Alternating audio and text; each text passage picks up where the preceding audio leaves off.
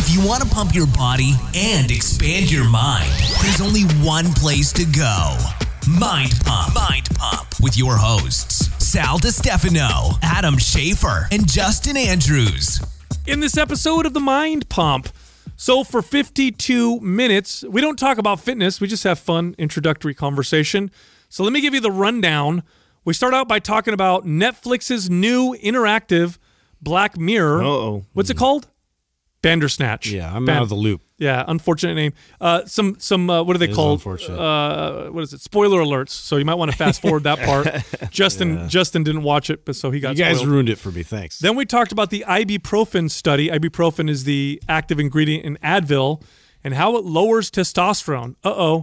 Another reason not to take it. It may actually influence your gains in the negative. Yeah, be tough. Then we mentioned one of our sponsors, PRX. They make amazing home gym equipment. Well, for the month of January, 0% financing all month long. So instead of paying monthly dues to your local busy-ass, dirty, filthy gym, you can pay monthly dues and have your own home gym and just be dirty by Work yourself. out naked. If you go to prxperformance.com/mindpump and use the code mindpump, you will get 5% off your order and a free MAPS Prime program with the purchase of $500 or more, and then, of course, the 0% financing. Then we talked about outdoor gyms and how awesome they are. Adam talked about how China's monitoring system doesn't really bother him. I think it should. Adam talked about his new, what did he order? What's it called? A sous vide way of cooking meat? Sous vide. Yeah, sous vide. Is that how you pronounce it? I'm pretty sure. Cooking meat in plastic. Apparently, it tastes really good. It's a new thing. We had a little discussion about that. But he did talk about his favorite place to get grass-fed, amazing meat. Butcher Box. They are one of our sponsors. If you go to butcherbox.com/mindpump, you'll get free bacon and $20 off your first 2 months. They'll deliver that meat right to your door. Meat to your door, Justin, your favorite type. Give me that meat. Then we talked about a study that showed that women are pretty mean to each other. Yep, they needed a study for that one. And we talked about my bulk versus shred survey that I did on my Insta story. I asked people if I should bulk or shred, find out which one won. Find out if Sal's going to jump on some steroids. Get fat. No, we're going to stay natural. Then we talked about the CrossFit blog that I wrote, talking about why I think CrossFit is probably, why that bubble's probably going to deflate pretty soon. Let's see if it pisses people off. Yeah. Then we get into the fitness part of our show. The first question was, what are some good exercises for strengthening your wrists? This person finds that their wrists break when they do heavy presses. What can they do to prevent that from happening? Shake weights. The next question, how woo-woo are we about things like toxins, molds, plastics, etc.? What steps do we take to limit our exposure to these types of things? Do we turn off our Wi-Fi at night? Do we rub special lotion on our faces? Do we wear blue blocker glasses? I don't know. I threw that second one in there. Yeah. Let's see what happens. The third question was, if we were to train somebody from the show, My 600-Pound Life, what would we do and where would we begin? What would we start with somebody who's 600-plus pounds? And easy. The final question, what are the benefits of running in the sand? Are there specific benefits to doing so? Should you run in the sand if you want to be a badass, or is that just for people who live on the beach? Assholes. Hey, Rocky did it, Sal. Also, I'd like to remind everybody, it's January. This is the month everybody starts to want to get in shape. In order to help you out, here's what we've done. We've taken our flagship workout program, MAPS Anabolic, and we've done two things. One, we've redone it, so it's a new user interface. It looks beautiful. It's great. But we've also taken the price of it and cut it in half. So 50% off MAPS Anabolic. You got to use the code RED50 though, RED50, no space. Go to mapsfitnessproducts.com. Use that code, get 50% off. It's good for everybody. And of course, on that website, mapsfitnessproducts.com, you can look at all of our other MAPS programs to see if any other of them fit you even better. There you go. Go check it out. You'll love it. Remember the old dial-up sound?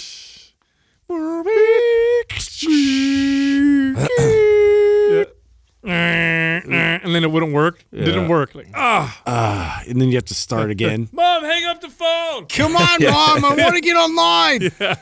How about that? Just remember picking up the phone to talk to your friends, and like, you guys remember having like you would pause to make sure someone's not picking up the phone in the other room. Yeah. Your friend calls and you answer, and you're like, hold on. There was an art to Silent, that. you want to hear? Yeah, no, there was being quiet because you wanted to make sure that because there's 4 phones right in the house at that time. Make sure that your mom or your sister or someone else Can't didn't. just wire. I used to try and listen in on my brother's conversations. Right? Did you really? He when he was dating this girl, I was like, trying to like ninja my way in to listen to him. And then he heard me on the other line, got so pissed. Of course. Yeah. I was so angry. Yeah, that was a dick move. Those were the days, and the phone had a cord to it, and you had to long ass cord. Oh Did you my guys God. have the phone? Of with course, like you could go take it to your room. Yeah, you just fucking pull it through the house, bring it into your room, get on the phone. So speaking of like 80s and thinking about it, I watched the Netflix series Black Mirror last night. the Bandersnatch. Yeah, which is based in the 1984. Tell me. Now you fuck, Justin. You were supposed I'm gonna to have watch to it. hear it now. Yeah. Okay, cool. Tell me Didn't do his homework. Tell me they're not brilliant with the way they put that together. It was definitely. Because I thought that was good. I Now, didn't think it was the greatest thing. Did you read Choose Your Own Adventures as a kid? Yeah, of course. Yeah. Okay, so I read those books as a kid. I thought it was a very, very cool way to write a movie. I don't know if you could get me to watch multiple of those. And I'll tell you why. Because the same reason why I don't read those still books as a grown-ass man is there's really not a lot of substance to it. It's a very short movie, but it's long because you have so many pathways. Right. But there's not a lot of substance to the movie when you really pick apart the movie. But it was definitely entertaining as fucking. It's like a novel idea, but I can't see that taking off as like the next thing. It's kind of like a 3D. It might with kids. It might with kids. Well, my kid they have a Minecraft one. That's Choose Your Own Adventure. Yeah, they do. And my kids love I've it. actually seen a that. movie. Yeah, it's a cartoon. Well, it's a cartoon, a series, and so they're able you to choose like your own pick adventure. which way they want to go. and my kids love it. Yeah. Yeah, Absolutely see, I love could it. totally see that taking off with kids. But there was a point with Katrina and I don't know, it's probably because it was Because it'll take you through all of them if you want. It does. Did we you stay on it? Yeah, we stayed on it, and we went through all of them. Because at one point it says exit to credits. You can. So did you see the ending where where the dude jumps off the balcony? Where he didn't jump out the window. Yeah. and then it pulls back, and it's just the move. It's just the show. Oh, you mean when the guy jumps over? Actually jumps over. Yeah. So Okay, so you got to see all the endings. Yeah. Or when all of a sudden he's in a movie. Yeah. See it? Okay. Yeah. Here's what I think that they Spoiler! did. Whatever. Yeah. Here's what it's your fault. Here's what I think that's It'll still confuse the fuck Yeah. out of you. I know, it's like Yeah, I it'll- got so many options. Yeah, no. the thing that I think was brilliant on it isn't the choose your own adventure part because that's fun. It's how they broke what do they call it? The third wall, where he okay. Spoiler alert! If you haven't seen it, fast the forward. this Netflix part. Yeah. Yeah. This guy thinks he's losing his mind. Goes to this therapist. And he's like, I don't know. He goes, I feel like I'm not making my decisions for me. I feel like someone else is doing. Like he's alluding to the fact that he knows He's in a movie. he's in a show. That somebody's show. controlling it. But they do it so well that you're like, oh, this is brilliant. Yeah, no, it's great. I mean, I recommend. I don't want to spoil any more for anybody else. I definitely recommend somebody watch it. And Katrina and I were definitely enthralled by it while we watched it. But I did walk away from it going like, okay, I felt like I just watched a 20-minute movie, but it took an hour and a half to watch it. And that's what the books were like. The books were great, but as I think back to them, like they were very basic short stories, but the book has to be pretty big because there's so many alternate routes that you can take through it. So very, very clever. And if you weren't somebody who grew up reading Choose Your Own Adventures, you got to watch this because that'll be a hell of an experience for someone who's never experienced What I the like book. about it is because it's gotten a lot of attention right now. And so I think what's going to happen is they're going to spend more money on making them more creative, more interactive, and just smarter because it opens up a whole new route for movies and for TV. Because before you couldn't do this, right? You watch a movie on TV, it was on your VHS, it was on a DVD, or you're at the movies. You couldn't interact with it. Yeah. So I think it's going to open up a whole bunch of new So creativity. I called this a fucking like 10 years ago. Like I really thought because we used to talk. My buddies and I would talk about those Choose Your Own Adventure books. I believe that the future of movie theaters would be like this, where everyone has a voting thing on their armchair, and the majority would always win, and that's the pathway the movie would go. Like, think of that. Like, if you're watching a movie or in a theater, there's 100 people in there. That'd be annoying. I would be pissed. Yeah, that'd be annoying. 'Cause you'd have a bunch of idiots. Yeah, like, you'd have somebody sabotaging it. Yeah, and- 'cause- Well, you wouldn't have. It's the majority would rule in that Yeah. situation. Yeah, I know. So even if you had 30 idiots in there, everybody's choosing. And what do you mean by idiots? It's still, no matter what, you're kind of curious about whatever pathway. Yeah. What it would do is it end up making you want to come back and see all the other You'd paths. get the whole crowd would end up being loud about it and stuff. I guess it could be fun. There It'd could be some fun. It's yeah, interactive, on right? A totally different level. You know, it reminds me of like sort of like the first step. I was thinking in terms of like how successful video games are. And it's like you kind of control that whole experience yourself. And this is like, kind of one more step in between that bridge between like watching, like just being a passive viewer versus being interactive with, what you're watching. Are they going to do this with porn? Of course. You know what I'm saying? Yeah. Like you think about it this way. God, this might be probably already you always exists. go there, dude. I know. I love it. I know. Yeah. Because that's where they go. Yeah. This might actually be. I don't know. Maybe it already exists. It probably exists. Where you already. you date a girl and like your goal is to try and have. Pull her hair right here, or flip her over. Your goal is to try and get spank. Your goal is to try and get her to have sex with you, but you have to make the right decision. All right, she You could see what I'm deny saying? it. Yeah. Yeah. You're like, oh no, it's like wrong move. Training ground or what? Pull finger back. Oh my God. Sorry. Pulling the finger is not a good move, Yeah, Justin. For that's Hey, true. you know what? We over the weekend, and I love that you've started this thread with all the staff, and they're sending all these articles that everybody's into. And I believe it was Jackie, maybe it was you, Sal. I don't know if it was who it was. Maybe you can remind me.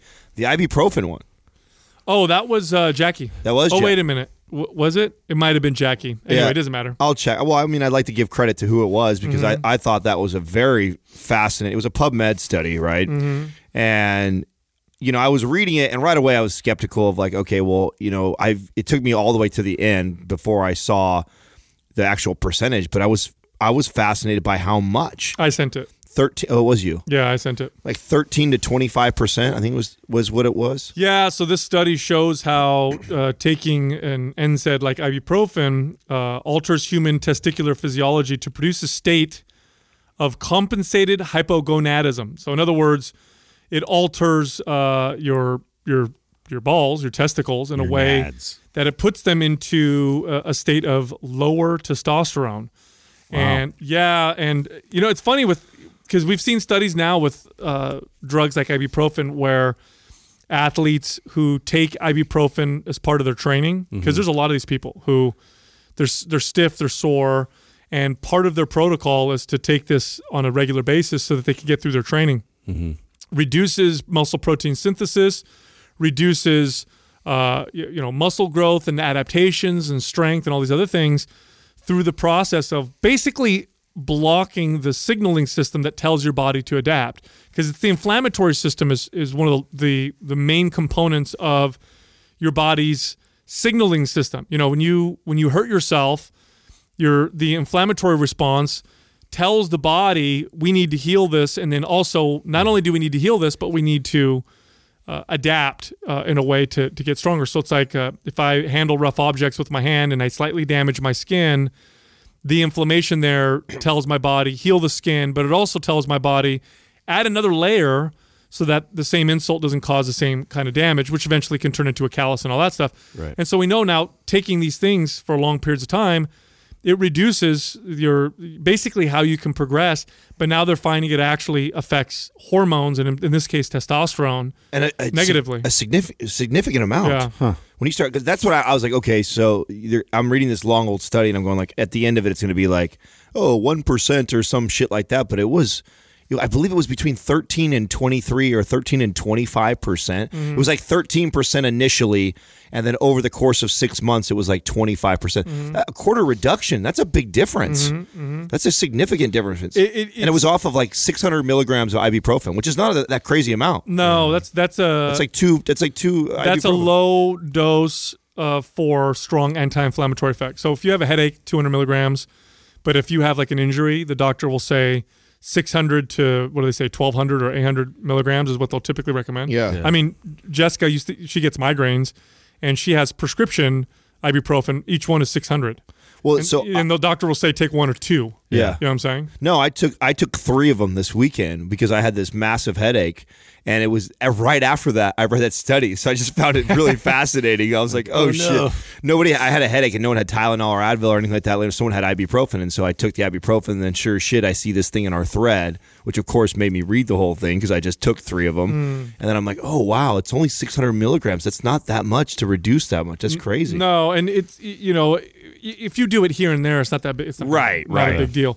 This is for chronic users, and there are a lot of people. There's a lot of people that do that. That take this stuff. I have people in my family who take stuff like ibuprofen daily. Yeah, which is part of their routine. I remember there was a period where I had like really high blood pressure, and in the morning I had these like really excruciating headaches, and so I was just on this regiment of constantly taking Advil or Excedrin or something along those lines, like just consistently for that year until I got that problem addressed and dealt with, and just knowing like studies like that, and also just like how hard that is on your kidneys and your liver and everything to process it's all problematic. It is. I think it's important that people understand that whatever Western medicine pharmaceutical you're using to get rid of a symptom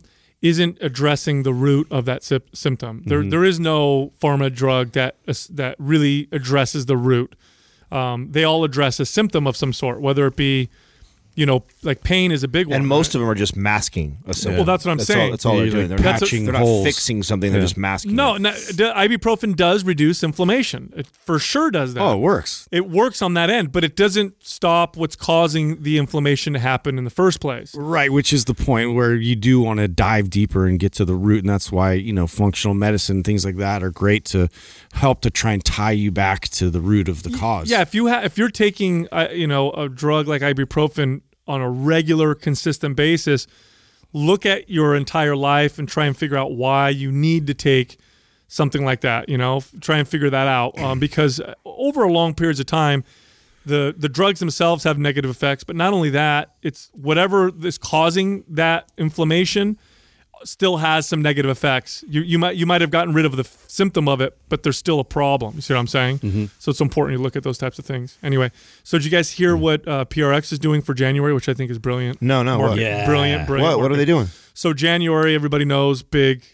Everybody signs up for gym memberships. Big movement in the fitness. Everybody wants to go work out. So what are they doing? Well, so average gym membership is like what, $20 to $60 a month or whatever. I'd say 30 to 60. Something like that. You can find a cheap gym for 20, but you're gonna end up working out with a ton of people and dirty equipment and all that stuff. And the more expensive ones are $60, $70 a month. Well, PRX was obviously one of our sponsors. That's for the listeners. They provide home gym equipment. Mm-hmm. They're doing 0% financing. Oh, smart. Yep. Right? Is it just for January too? I think so. Doug's saying yes. Mm. Yeah. Oh, wow. How smart is that? Very smart. Because you could buy their equipment so you have a home gym and then just pay monthly with no interest. You're going to pay monthly anyway, whether you go to the gym or not. But now you got your own home gym, and then you own it at the end of your financing. That's right. Then you own the gym. You don't have to deal with the crowds. You don't have to deal with sweaty equipment. That's not your sweat and all that other stuff. Now, did you buy yours outright, Justin, or did you finance it just to do the finance thing? Yeah, exactly. I did it just to see how that whole process worked, and so I did the financing, and I'm almost already done with it. But at the same time, it was so convenient that way because it wasn't like this big lump sum up front that really kind of hurt for the month. So, and it's super smooth process. I'm really happy with. What were your monthly payments? Do you remember? It's like it was like $100-something. Yeah. Mm. So, but I had put a substantial amount down. But what I loved was the different options because ceiling wise, they have a few options like for people like I know CrossFit's big with like the kipping pull up rig and all that kind of stuff, but that one is really tall, just FYI for people that are looking into it. So if you have like a garage space that has a really tall ceiling, make sure you measure it. You have to measure it, make sure you look into that, because then there's another one that has a pull-up bar in it too that's like it's mainly for like 10-foot ceiling. So mine's like 8-foot ceiling. And so it's like there's only one option for that if you have like a smaller setup for that. So just, be conscious of that. I had to kind of send it back, and they were like super cool about it, but I got the wrong size initially. So. Dude, I had the best at-home workout the other day. I got up early, and it's been cold out. Now, I know people listening all over the country would think I'm stupid because we're in California, but for us, it was cold. It was like 30-something degrees outside. It was early in the morning, and I work out in my garage, so I don't have a heater on or anything like that. So I'm out there, we're out there bundled up with our sweaters. I've got chalk on my hands. My hands are cold on the bar. Jessica's wearing gloves, and we're working out. And there's something about working out in kind of harsh conditions or not super comfortable conditions. I don't know how you guys feel about that, but it really got me in the fucking mood, man. I don't know. Yeah. Do you remember those old you guys used to watch NFL films, right? Yeah. The old films where they're playing football in the snow and you see the breath coming out. It's like I felt like I was in one of those. Like, it's cold as fuck and I'm lifting, and I have this big ass sweater on, and underneath it I'm sweating, but I'm still too cold to take it off. You're like Soldier Field. Grip better or worse? At first, it hurts. Yeah. It hurts my hands a little bit. Yeah. But for me, I kind of like that a little bit, and I don't know if it's the whole, like it makes me feel tougher or whatever, but I feel like it's gonna strengthen my hands because I was doing trap bar deadlifts, and the trap bar that I bought. This is the thing about equipment sometimes is, when they put the knurling on the handle. Yeah. Knurling, the way they make the knurling makes a big difference because sometimes knurling is sharp as shit. Sometimes they cut a little too deep and it really shreds your hands up. Oh, thanks, Doug. See, I'm gonna go work out in the snow now. This is he's just pulled up Rocky running in the snow. This Rocky is 4. the only reason why what you just explained is that for you right here. Maybe. It's this right here. Maybe. It has no other logical reason other than you've watched this movie 1,000 times. So in your head, training out in the snow. Oh, just trying to be tough. What a great scene. We got the Russian with his technology and his workout. That's funny because Rocky with this log on his back. Yeah, my neighbor is like ex-military and like is really into like calisthenics and running and everything. And so I was leaving. I had a client at like 6:30, and so I was like leaving real early. It was like 5:30 in the morning, and I'm like driving up this hill, and he's doing sprints and everything, like with his shirt off, and it was super cold. It had to be like 10 below or something. It was so freezing outside, and he's just running back and forth. And I'm like, dude, you maniac. And I remember like I used to think, oh yeah, like that's like I want that toughness, that grit. There is definitely something to that. When I lived in Chicago, it was like you're harder. I don't know. I feel like it's because I even like working out when it's really hot sometimes. I think it's just the added challenge, of the temperature. And it's just you're not as comfortable. Well, it's got to be good for you for sure. Probably, right? Because there's the whole adaptation with the temperature thing. Of course. I think there's got to be some benefit to doing it occasionally, and then you overcoming it. Yeah, there was this one guy that follows me on Instagram, and he'll hear me talk about me working out in my garage, and he's like, "Here's my home setup," and he sent me a picture, and his shit is literally outside. Literally in the snow, and he's got and I'm like, damn, that's crazy. But awesome. I could see like a younger version of myself kind of being like, fuck yeah. Well, what's funny about that? Like I've actually set up part of outside for just splitting and chopping wood and like chopping into boards and everything, just because of the power you get from that. Like it's a great way to train for power. Well, that's why we slam medicine balls on the ground. They got that from the power and the results you get from chopping wood. So the other part of that is a great way to add to that is you bury a tire into the dirt, like so half of it is exposed, and then you take a sledgehammer and then you hit it. Constantly. See, I know, my dad's worked with his hands his whole life, hard labor, right, construction, all that stuff, and I've known a lot of blue collar workers. And when I did jiu-jitsu, I would sometimes grapple with these guys, and then you'd have guys who are gym guys who worked out with weights and that kind of stuff. And this may be just my perception, but the type of strength that those blue collar, kind of hard working people have. It felt different. It just felt harder. It felt stronger. And I don't know if it's just because when you work out in the gym, you're working out and you're comfortable. You're in comfort all the time. And those guys get used to being uncomfortable. Just different skills. Maybe different skills. Different things that you're doing, The big difference was in their hands. Yeah. That was always the big difference. There was this one dude that I would, every once in a while we'd roll, and he grew up as a farmer. And he was a skinny dude. He was like 150 pounds, wiry and strong as shit, and his hands were so hard. Dude. Like if he grabbed my hand, I felt like I'd have to get out. The strongest people on any football team I played with were from Nebraska and just farm raised, hay baling, fucking strong sons of bitches. Yeah. They grow them crazy out there. Yeah, see, so that's the thing that I think about. But the home workouts are my favorite, man. I think I would have to have, if I did like a gym outside like that, I would have to have also the option inside. Like I wouldn't want only my. Yeah, you like the bougie stuff. Well, I mean, I'm all down to. I mean, I love. There's a place in Tulum, Mexico, where they have like this whole outside gym. That's for looks though. No, people. Are you kidding me? It looks fun. No, it's legit workout there for sure. They have whole sets of like these wood looking dumbbells, and you've got pull up bar. You got everything you need to get a great workout. I could dig that on the beach, beautiful sunny outside, and doing that occasionally.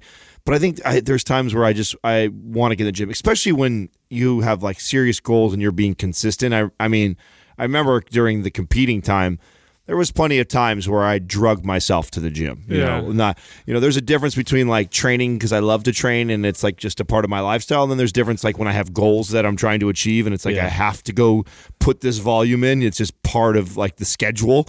And then that would be so much harder if that meant I had to go outside in the snow or do something like that. Like, fuck this today. There's this one area in Africa. I can't remember the state that's over there. And there's these aspiring bodybuilders that live over there. And their gym is all homemade off of like scrap metal and stones. Have you guys seen these videos of these guys? Where? It's like these African dudes. They're fucking. They're jacked, and they're like lifting a bar with like axles on each side, or they're doing exercises with like stones because they're poor. They can't afford any equipment. So what they've done is they built their own gym, and these guys look. I mean, they're obviously natural. They can barely afford to have enough protein. In fact, I was watching Generation Iron 3. Have you guys seen that? The third one that just came out? I didn't watch the third one. So I only watched some of it. I haven't seen the whole one. Is it lame or is I like this. It's okay. I like the muscle building and strength, world. So I can always be fascinated by it. Jessica was like, turn this off. I don't like it. But so I watched some of it, but they showed these dudes in Africa who are working out and these fucking, they made them themselves. They'd find old rims from equipment or axles, and they make their own equipment in gyms, and they're working out in there. And you're looking at these guys, and they're all jacked. Yeah, and you're like, that's pretty cool. You know what I mean? There's something cool about that. You're just being resourceful and kind of putting it all together where you can make a cool like workout setup for you. For sure. So anyway, I like watching that kind of stuff. Yeah. So anyway, there was another article I wanted to bring up to you guys. I have a million of them here to read to you. So I'm going to bring up the scary one first. The scary one? Scary. Yeah, well, scary for me. Stuff that I like to talk about. So check this out. We've been talking about, or I've brought up a few times, the whole AI, surveillance thing in China. Oh, right. Where they're trying to control their entire populace with this new social credit system. Mm-hmm. A high school in China, and I'm going to try and find out where it is. Let me see. A high school in China has installed an AI system that will read facial expressions of the students. And if the students are showing disinterest or that they're not paying attention, the teacher gets alerted. Oh, wow. Yes. That's fascinating. Yeah, dude.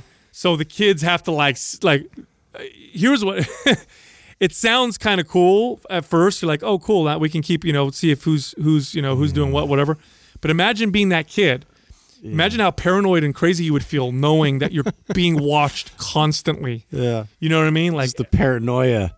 The fear alone. I don't know, dude. I don't know if kids give a fuck. I don't think they're thinking like that. I think they do. I don't think so. I hear these things and I like to play devil's advocate with it because I agree with you that I think it's crazy the direction they're going, but I could also see the benefits of that. I mean, what a great tool for a teacher to get feedback of you're losing your students.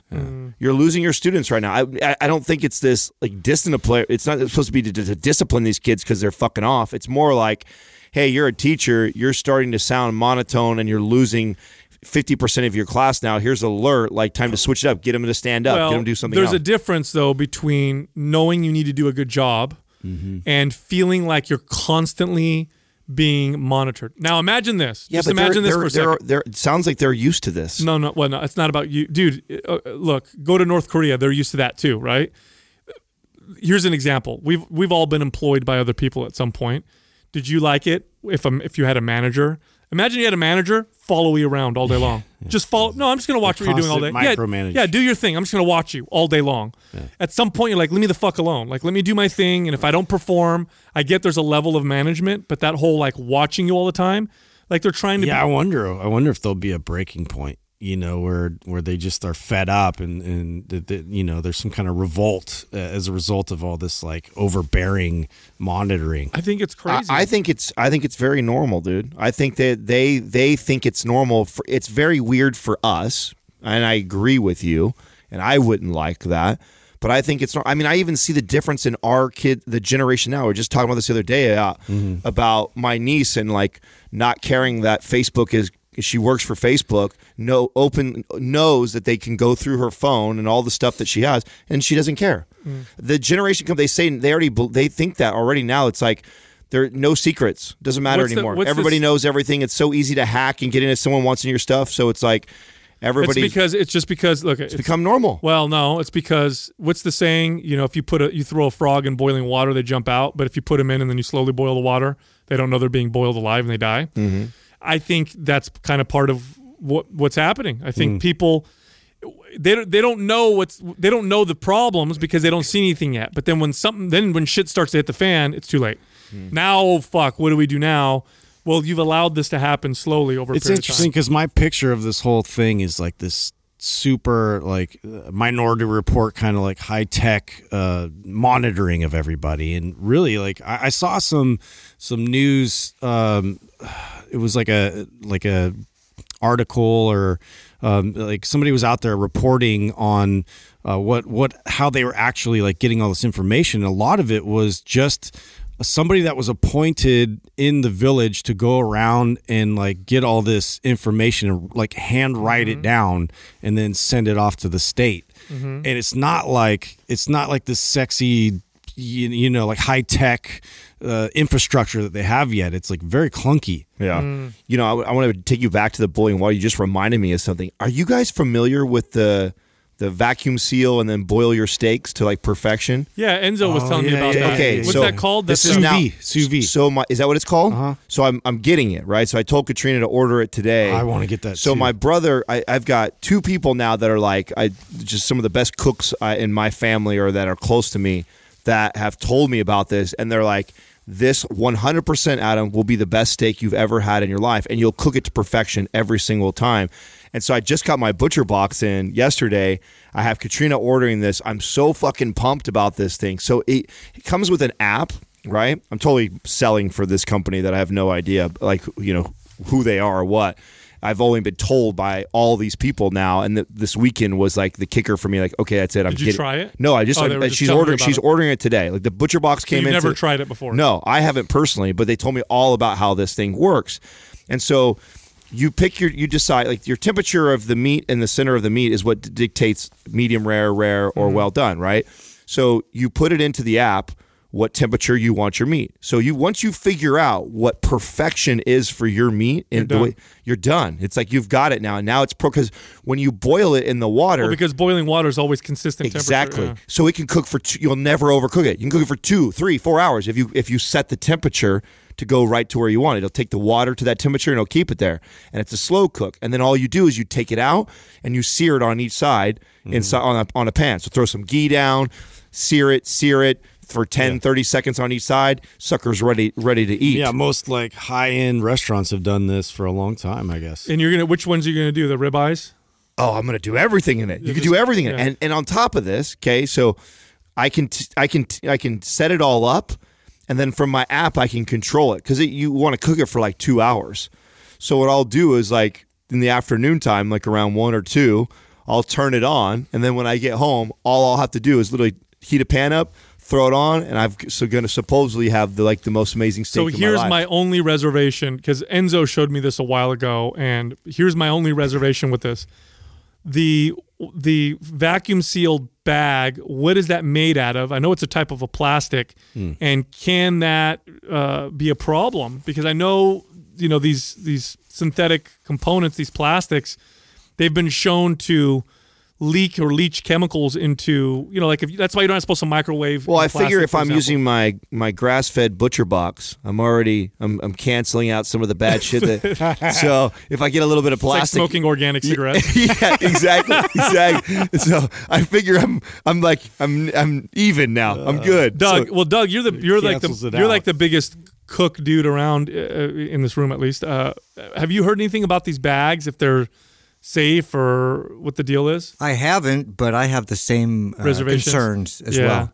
Because you're boiling plastic for 2 hours, Right on your meat? Probably not so good. well, let's look it up. It's got to be something. So it's probably not your basic plastic. I can't imagine it's regular plastic that you're heating up in there. Well, no, it's a plastic you cook on, but still, That's the only thing I have a reservation for. But I heard it tastes good. I heard some.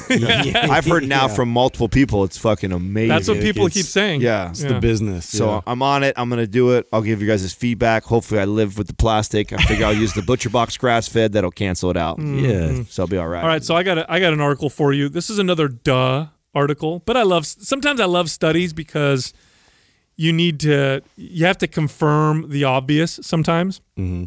So here's the title of the study, and this was in FISPost, which is like a psychology publication. So here's the title of it: Women, but not men, seek to actively punish sexualized women, a study finds. So new research has found evidence that both men and women are prejudiced towards sexualized women. But only women are willing to endure a cost to themselves to punish a woman who appears to be promiscuous. So they did this study where they took people, and through the study, they were able to see if people were willing to punish another individual if they were perceived as being promiscuous at a cost to themselves. So not, they would also suffer, but they would want to punish someone enough that they wouldn't mind suffering. So it was like a game where you lose money or whatever. Men didn't want to do that. Although both sexes were prejudiced towards women who were considered promiscuous, that's why you have the terms like slut and all that stuff.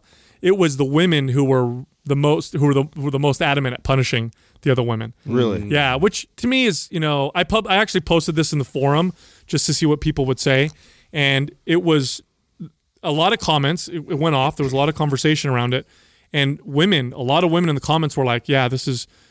Some of them were saying. One of our forum members is like, "Well, I'm a exotic dancer." And she's like, women are the ones that give me the hard time. It's never men. It's never guys that give me the real hard time. Of course not. Yeah.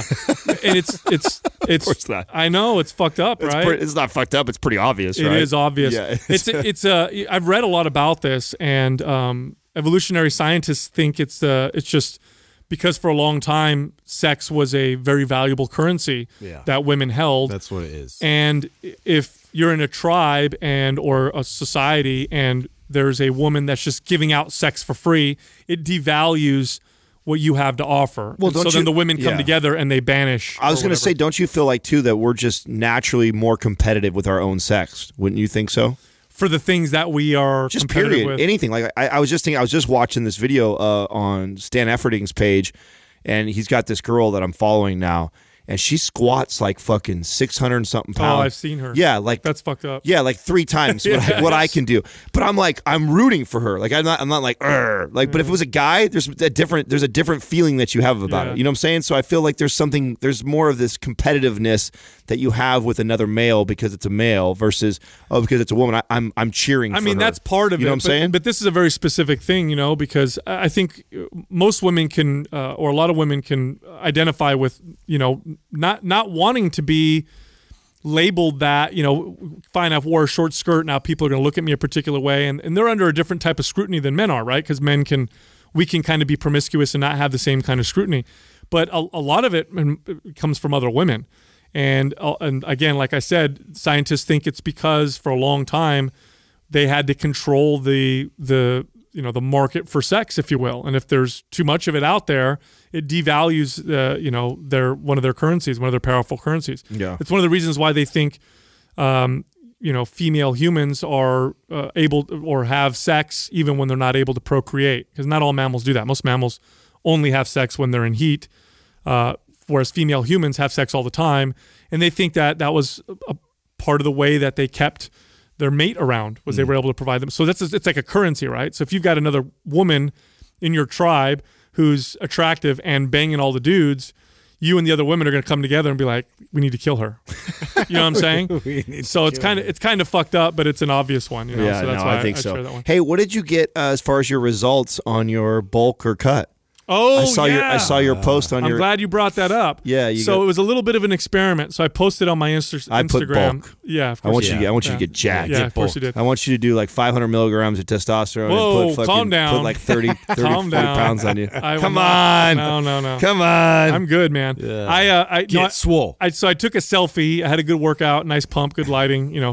Typical Sal selfie. Everything looked good. Mm-hmm. Posted it, and I said, I weigh 194 pounds. Should I go for a bulk or should I get shredded? And the reason why I did that wasn't because I want, an opinion so I know which direction to go. I wanted to see what ratio of men to women would want me to bulk versus cut. Oh, interesting. Yeah. And were you able to tease that out? I was. So I okay. didn't get the exact number, but predominantly men wanted me to bulk. Of course. And shred was far more women. Yeah, which was obvious to me. It's just funny. I mean, I knew that was going to happen, but I wanted to test it out to see. Dude, now the hardcore fitness people. Here's the crazy thing: the hardcore fitness people, because then I would look and see, because there's a lot of people voting, right? So I looked through at least a few hundred, and when you could see that their avatar or whatever was like somebody who obviously worked out, either they're flexing or they're competing. Those people wanted me to bulk. So all the people that are really into like working out wanted me to bulk. More of the everyday, especially women, said get shredded. Yeah. So I thought that was kind of interesting. Dude, I weighed myself for the first time today in probably 3-4 months, maybe more. Got a guess? How much you weigh? Yeah. 205. 210. 196. Holy shit! I haven't been under 200. You and I weigh the same almost? 196 right now. Wow. Yeah. The Bradley Cooper look is on full effect. It's in full effect. That's actually doing the Fight Club by Brad Pitt. Yeah. That's actually technically a good old fine body weight for you. Well, it's where part of me kind of doing this right now, my volume of training is extremely low. I'm kind of just eating when I'm hungry. I know I've said it for a long time on the forum, and everybody used to fucking talk shit to me, but it's because they came into me after I'd been training to be on a stage. My body really wants to be around this one, and I think it'll keep going lower. I'm actually soft right now, so if I were to lean out and get to a lower body, but you also said you haven't been lifting that much. I wonder if you really lift, if you just composition change. Yeah, I think that would be. You're probably right. But I still think because you and I are both ectomorphish. Yes. I mean, we both are. And you're taller than I am. So you're what, 6'3", 6'4"? Yeah, 6'3". Yeah, so you're probably, if you're real consistent pushing it, and your hormone levels are normal, you're probably going to be around 200, 205 is where I would think, right? Yeah, we'll see. I'm kind of just allowing myself to lean out kind of naturally like that. I'm cleaning the diet up starting now in January. So we'll kind of see what happens to my body composition. Picking up the training again multiple times per week, but I'm not going to go crazy. I just want to kind of see where my body kind of lands. I also just sent in my test from Everlywell too, so I just sent the testosterone one in. So I'll see where that's at. Yeah, so we'll see where that's all at. But I just found that interesting. I hadn't weighed myself in months. If I'm not pushing myself in terms of my resistance training, and I'm not like really lifting and feeling good, my weight tends to want to be in the one. It'll fall below 190 easily, 188, 187. Yeah, it takes work for me to be up in the 200s for sure. Yeah, right now I'm feeling really healthy, so I'm able to eat more, assimilate more of the food, and so my body weight's in that mid 190. And I'm not shredded right now. I'm relatively lean, but I'm not shredded. And I think this is where I know more people said bulk for me than cut, but I don't even know if I don't think I can bulk without. I don't think I can add more muscle. I've been doing this for so long. I think I've hit that peak. You know what I'm saying? Yeah. I don't think I can ever go past that anymore. Oh well. Maybe a few pounds, but not like you're not gonna unless you take on something like a synthetic. You know? No. Anyway. I'm gonna remain. Synthetic. I gotta stay this way, man. Because if I go on some shit, I'll want to stay at it. I'm sure. That article that blog I did on CrossFit, I haven't gotten any heat yet for it. Thought I would. Well, it's well written. I wanted that to happen. Like get some haters in the group and come after you. I was very honest with my opinion. It's something that we've talked about on the show about some of the follies of the CrossFit exercise programming. I think right now it's getting around to our audience and people that already listen to the show or people connected to us. So I don't think it's a big shock and awe. Like when you read it, I think it's well written. I think you articulate your points, and we've already said this on the show many, many times. So I don't think it's that. I wasn't expecting you to get any real controversy. Now, if it does get shared in the CrossFit community and there's more and more people that read it, I'm sure you'll ruffle some feathers. Mm-hmm. But anybody that listens to the show, they understand our stance. I just wanted to see the counter argument, but it's kind of hard to argue like a lot of those points because again, it's pretty well thought out. Yeah. Have we? I mean, it's been a while since we looked at stuff like that. Do you guys know where CrossFit is? Like, are there more gyms closing now than opening? Like, I would love to see those stats. Yeah, I think nationally, just from my research, nationally it's flat. And then I know overseas it's growing. Overseas it's growing. Nationally it's flat. Now, my finger on the pulse of it, from people who I've talked to who are in the world, the business world of CrossFit, are saying that it's starting to shrink in the U.S. That that's flattened out. Now it's starting to decline a little bit. I don't think the bubble has popped yet, but I think we're starting to see signs that the trend is dying off. And usually what happens in fitness is a trend will explode, and it gets, depending on how much value it provides, it will help determine how big it gets. Mm-hmm. Then there's a bit of a flattening out, then it pops, and then you start to get a little backlash. You know what I mean? Where people start to talk crap about it or make fun of it. Yeah. And we're not there yet. I don't think we're at that point yet, but I definitely think something like that's going to happen. I think we're going to keep a lot of the good. Doug, can you find anything on this? I would love to hear like how many gyms in this last year of CrossFit have opened or closed, and where it's at in this past. I don't know. You know what I wonder is, has it got big enough to where it's so big, it's got so much power and momentum that they can pivot and move and start to make better decisions? Because then I also hear that side of it too. I hear people that are, that have drank the Kool-Aid, and they talk all about the great stuff that's coming down and how they're changing their views on things, and they're trying to make this better and they're trying to make that better. So, maybe it grew to a size that most of the ones I've heard that are doing well have removed themselves from the branding of CrossFit. That's what I'm saying. I feel it's like I don't know if that's a win for CrossFit. That's what I'm saying. I think what may happen is a lot of the good stuff was kept. Now let's use that exact example with something very close to us, which is 24 Hour Fitness. And most of the really, really successful trainers are off doing their own thing and have created their own thing. Does 24 Hour Fitness still exist? I know it filed for Chapter 11 at one point, but I mean, it's still a massive company that's still around and still making tons of money. Yeah, but it's controlled differently. Like 24 Hour Fitness owns the gyms that they own. No, I get it, but my point of that is the point that you guys just made was that there's a bunch of people that are no longer with CrossFit. They're doing their own thing because they're having more successful, but they were having a lot of success under CrossFit. They realized, oh shit, I could go do this on my own. Well, that's the exact same process here's a more direct trainer goes through when they work for but it's not. That's not a good comparison. He would be a better comparison. Imagine if the gym managers for 24 Hour Fitness had the opportunity to at some point eliminate the 24 Hour Fitness name and then put another name on it and not have to pay a fee to 24 Hour Fitness. That would have destroyed it. Imagine that. Like, you could use their name, build up your business, build up a amount of people, and then say, I don't want to pay my fee anymore. That's what a lot of the gyms are doing. Is they use the CrossFit name to grow an audience, and then they took it off. Yeah, but with that, there's probably a lot of people that, because they know they can do that, go like, oh shit, I'm going to do that too. And they have the intentions of doing that, but they can never get out from underneath that umbrella because they're not good enough to grow it outside. So long as the brand has the same pull. Yeah, you're right. Right. So I think I think that it probably appeals to a lot of people because of what you just said. Like if I was thinking the same thing, I'd be like, well, shit, I don't know a lot about CrossFit, but I can totally put the name underneath it. I'll use all their programming. I'll do what they say. Hopefully that'll grow my business up. And then once I get to a point, then I'll swoop and I'll change.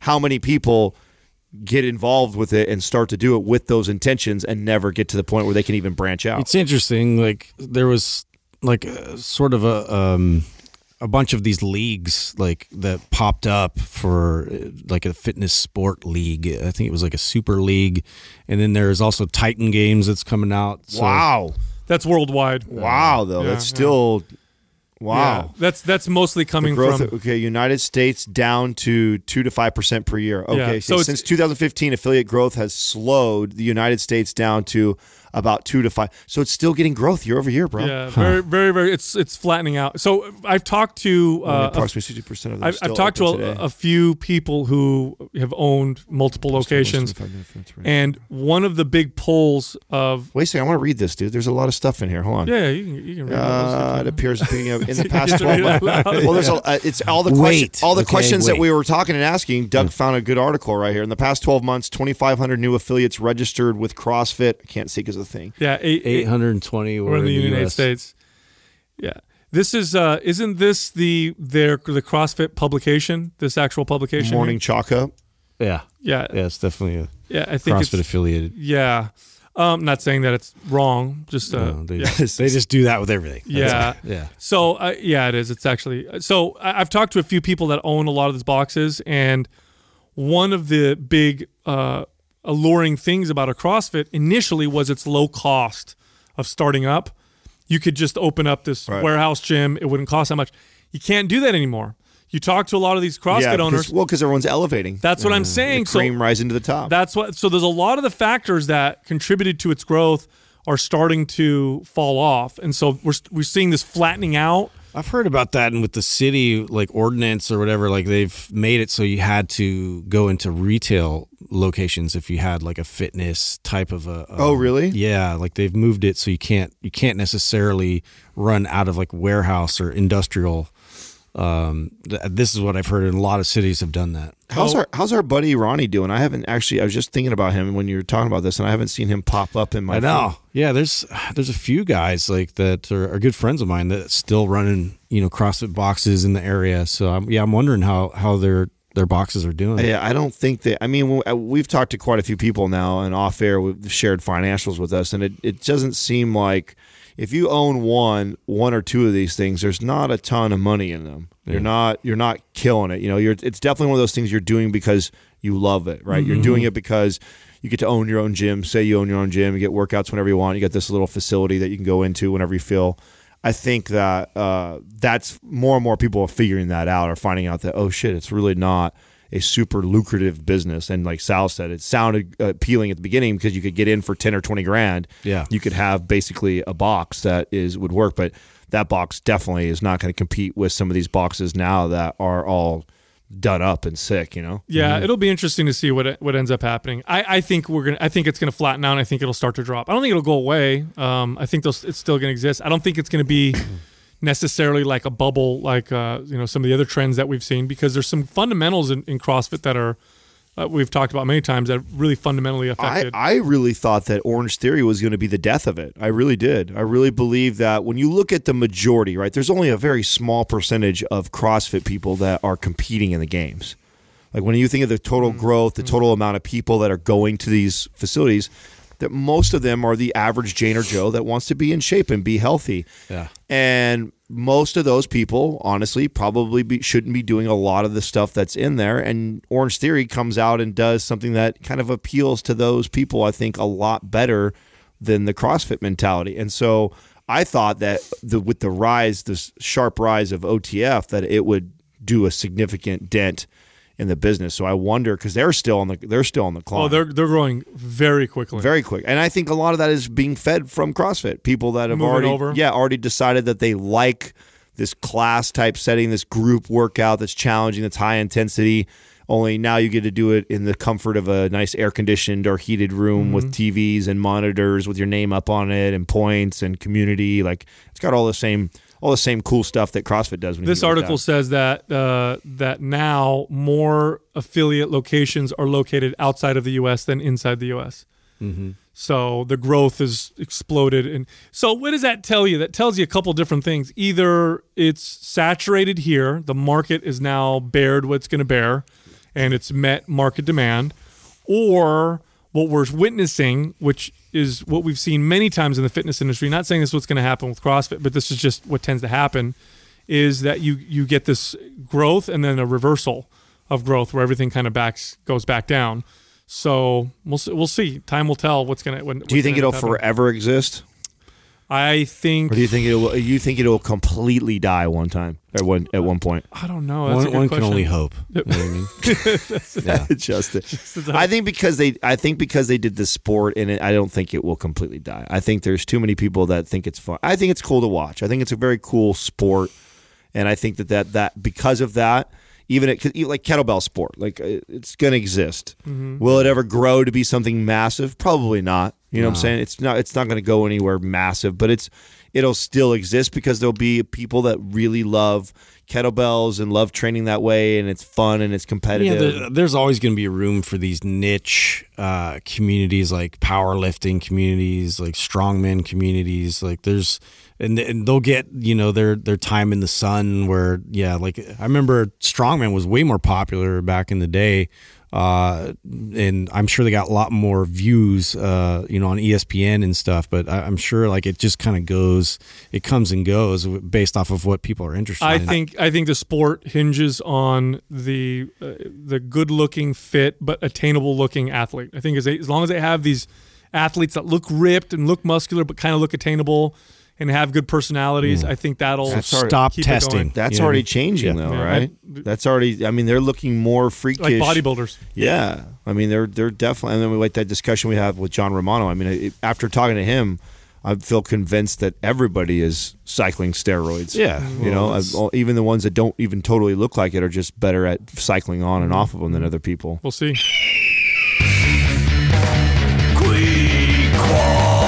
has landed. Today's Squad is brought to you by MAPS Anabolic. If you're looking to maximize your overall muscle and strength, MAPS Anabolic is the perfect place to start. With a full 30-day money-back guarantee, there is absolutely zero risk. So what are you waiting for? Go to mindpumpmedia.com and get started today. It's the motherfucking Quad. Eagle has landed.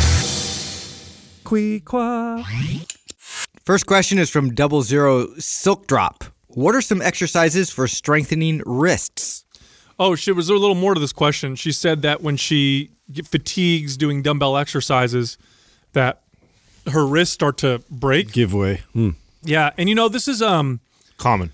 It's very common. Mm-hmm. It's very common with clients, and for the average lifter, maybe not so common. But then as you start to get really strong, What do you? it becomes an issue because it's so common. We've all seen this for a long time. Have you ever speculated on why that is? Like why that's a common theme now? Oh my! Well, do you think it's because we just don't carry shit anymore? Our hands are what connect the rest of our body to the real world, and in the real world, if you can't hold something or handle something with your hands, then you can't move it. You can't handle it. Doesn't matter how strong your legs and your arms and your back is.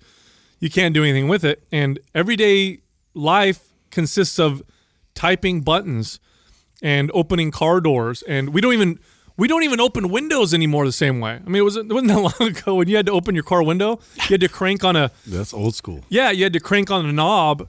Now you just everything's buttons. So our hands are just so weak. And when they do strength tests of the population, because there's studies that show that kids are something absurd, like 20% weaker than they were just 20 years ago. It's something scary like that. Or the elderly when they test I would their love strength. to test. I remember when I was in Chicago and I ran a lab for the strength conditioning lab, and we tested the entire campus on their grip strength, and it was so crazy. Like you'd see like just how like certain people were like very strong, but it was like a very small amount of people that had like really strong grip strength. Well, what I always tell people is, regardless. Okay, so let me put it this way. Let's say someone's doing a chest press, and they're like, "Oh, when I'm lifting this weight, my chest and my shoulders get so fatigued. What should I do? Well, the answer would be you have to go lighter. You can't handle that weight. But for some reason, when it comes to the hands and wrists, people don't understand that. My wrists break when I fatigue. What should I do? The same thing you would do if your chest couldn't lift it, your back couldn't lift it. You got to back down. You're just not strong enough to handle that weight. Yeah, and realize where it's about to break. And, for me, I try and really slow down the process and identify that and focus on that. And so that's an area where, okay, if that's a weakness, let me really dive into that and get into the isometric portion of that where I'm like, okay, where's this? I need to stop my movement and really focus on, being able to strengthen that. Well, this is where your tension stuff comes in big time. This is where I do see value in doing things like, an alternating dumbbell press, where what that does, you're having to stabilize these dumbbells that you're pressing back and forth, and because of that, you're keeping tension in that area for a longer period of time than if you were to just be pressing both dumbbells together. There's a lot of value for somebody who has weaker wrists to do types of movements like this that will challenge that, and it's creating that extra tension. And I think too, a lot of just stabilizing, one that's not super easily accessible because not everybody has kettlebells, but such a great exercise, for an overhead press with the bottoms up press, just because of the way that the weight is above your hand and the forces it provides, left to right, front to back, and rotationally, you have to stabilize a lot more as you go to press, and it really does help to focus all that around the wrist and the forearm. Yeah, there were two bad habits that I developed as a young lifter because I started out with bad technique because I had observed it in bodybuilding magazines, and I thought that was the way you were supposed to lift. And it took me a long time to correct them. So one of them was when I would do a back exercise is I would grip the bar with my fingertips. So I wouldn't take a full grip on the bar. I'd grip on my fingertips because I would read these bodybuilders say, don't take a full grip because you could isolate your back more and squeeze your back more. Now, whether that's true or not, I started working out that way, and it got to the point where I had to use wrist straps in order to lift heavy weight. And at some point, I realized the folly in that, and so I went back to using a regular grip, got rid of my wrist straps. It took me about a year to build up my wrist strength or my hand strength to get to the point now where I could grip a weight that I could lift with the rest of my body, that my hands could also handle.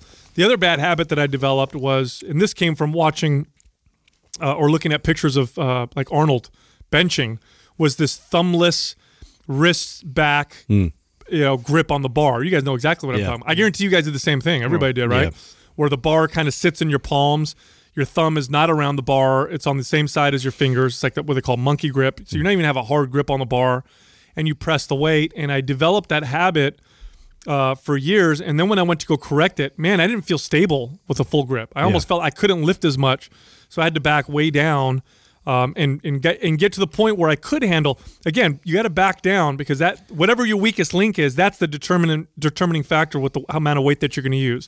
Even if the weakest link is not the target muscle group, that still is the weakest link. Well, otherwise you have to support it with a wrist wrap or something like that to be able to stabilize it, externally. But you have to do the work. You have to get different grips that you have to get used to and adjust towards, and pick things up that are heavy and hold them and stabilize them. And it's just really real basic things like that can really help build and develop more strength around your wrist. There's not a lot of information on wrist and hand strengthening online, mainly because it's not sexy. And a while ago, I mean, these wrists are sexy. Yeah, yours are super sexy. Wrist model. Creepy. A while ago, I convinced Taylor to let me do just a basic forearm, hand strengthening workout video. And the reason why I had to convince him is because he's like, no one's going to watch it. Nobody cares about that stuff, which I understood. It's a valid point. Yeah, no, it's a valid point. It's not sexy. But I also thought there's nothing else out there. So maybe because we'll be one of the few guys presenting stuff that it'll get some traction. It actually did. It got a lot of views. I don't know how many views it's at now. You would know better than me, Adam. Yeah, no, it's up there. It's in the top 10 most viewed YouTube videos we've done. And it's just a basic wrist strengthening, developing video. So you could check that out. I'll have Jackie put that in our show notes. But keep this in mind. There's basically maybe 4 or 5 basic things that you want to address with your hands and your wrists if you want to work them out. The first one is wrist extension. That's where if your arm is out in front of you where your palm is facing down, extension would be bringing your fingertips back towards your forearm. So not curling them down, but bringing them back. It's like reverse curls. Like a reverse curl, right? Yeah. That's called wrist extension. So you want to strengthen that. And you can do that very easily with dumbbells where you place your hand at the edge of a bench so your hand is kind of hanging over. You have a dumbbell and you just do, where you pull your hand up. The other one is wrist flexion. That's pointing down. That's where you curl your wrist down. The other 2 directions are left to right. So that's lateral flexion or extension. So that's where, and you can do that also with a dumbbell where you hammer curls too. Yeah, a hammer curl will do that, or just brace your arm on a bench, hang your hand over, and then bring your thumb up toward. It's a very short movement, and you can do the same thing with the opposite direction. And then there's grip strength, where you want to squeeze something and go through a full range of motion, where you're actually strengthening the grip. But here's the other thing that you want to consider. See, I'm not a fan of doing isolation exercises for something like this because everything you just named, there's a bigger movement that has a ton of carryover for that. Like I would never tell someone to deadlifts. Yes, deadlifts would be for your grip strength you're talking about. I would do reverse curls to get what you're trying to get for extension on the wrist. I would do something where like a hammer curl for your lateral, like going back up and down right with your wrist. Like so, I would pick bigger movements that also accomplish that at the same time and just slowly progress that because I feel like there'd be so much carryover for I agree with that. I also think too that there needs to be emphasis on a bit of like the priming element to like how can I set myself up for all these different types of movements that my wrist is capable of. So these wrist cars that we present in Maps Prime Pro or like you see in FRC, they help to show you like sort of where the discrepancies lie, where you're not being able to produce any sort of power or control. Yeah, no, I agree. I think if you do a lot of good foundational movements, the average person probably doesn't need to do or won't need to do a lot of these movements. However, there are situations like this where, because if you read her whole thing, it's a limiting factor for her. She would probably benefit from doing some stuff with her hands and wrists. There's also the population of people, which is actually rather large, of people who have wrist issues from working on a computer, like carpal tunnel. Carpal tunnel syndrome, I've had a lot of clients who showed signs of that, and through working on their hands, wrist, and also using massage, we were able to completely eliminate a lot of those issues and pain. So that I think it's still important to pay attention. But I will say this, there's different forms of strength with your muscle and with muscles. One of them is isometric strength. That one is the most valuable when it comes to your grip. For example, like if when I look at my my legs, for example, there's a lot of value in being strong and moving through a full range of motion. There's definitely value in being isometrically strong, where I just maintain a position, but that's no more apparent than with the hands. Think about what you're doing through all these reps or exercises that you're doing with a barbell or you're doing with a dumbbell. You're holding the entire time. Like the rest of your limbs are, and your joints are, flexing, extending, but like your wrist is, you're locked in that position. And so you want to train to be able to endure, a longer period of time. Yeah. And this is easy. You could do this if you want to work on your isometric strength for your hands. It's super easy. You can get yourself a $5 pair of grippers, which are cheap. You probably don't even need to get grippers. You can actually just squeeze a ball or something like that, but get some grippers. And then at your desk, do a few reps and then hold it for a little bit. You don't want to go to fatigue because you can overtrain your hands like anything else. But just hold it for 10 seconds, squeeze it and let it go. Do that, 2-3 times a day. If your hands start to get sore, your forearms start to get sore, you start to feel pain up at the elbow where the forearm muscles attach, lay off on it for a little while, jump back on it.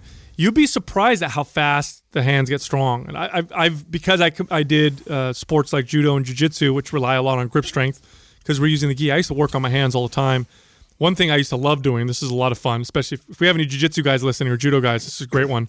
Take your gi, wrap it over a pull-up bar, and do pull-ups by holding on to the sleeves. So you're working on that. See, now I that like judo shit like jiu-jitsu that. I style. like that. I like because there's so much carryover in something else that you're doing. And I feel like I don't think I've ever had a client ever in my life that I've sat down and done, isometric wrist type movements where I'm just sitting there doing like a dumbbell curl. That I think if this person moved away from as much, maybe I'm deadlifting with the barbell. That's about it.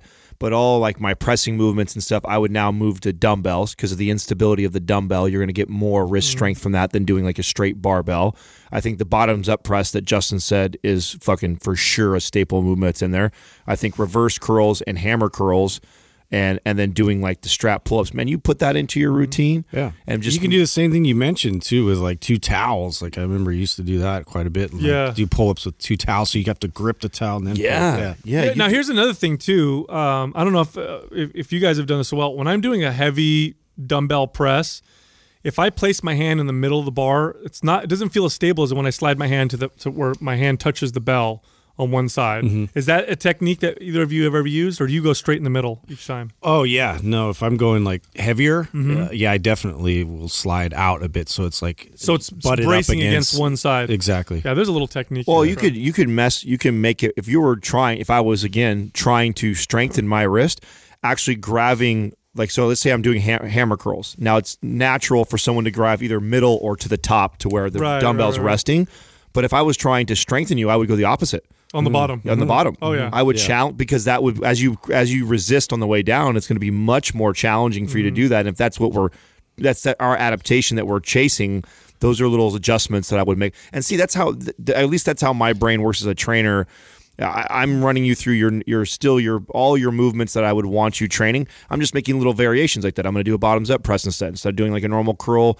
I'm going to do a reverse curl and a hammer curl inside there. Instead of doing just standard pull-ups, I'm going to grab the T-shirts or like you said, or I'm going to do deadlifts with the axle bar. Like I'm going to do a lot of the same type of movements. I'm just going to make some subtle adjustments that I know to challenge my hands that much more. There's one exercise in particular that nobody ever does anymore that probably all you would ever have to do is this exercise if you just wanted to work your hands and wrists a little extra, is a Zottman curl. Right. That works kind of through the full range of motion of curling, and it's a great exercise. It was a staple back in the day. Nobody does them anymore because it's not like a bicep hammering exercise, but it does work your biceps, works the brachialis, the brachioradialis, it works the forearm flexors and extensors. It works them all. Yeah, no, that's a really good one. When we're talking about forearms, I know a lot of guys work out because I want to appeal to the opposite sex.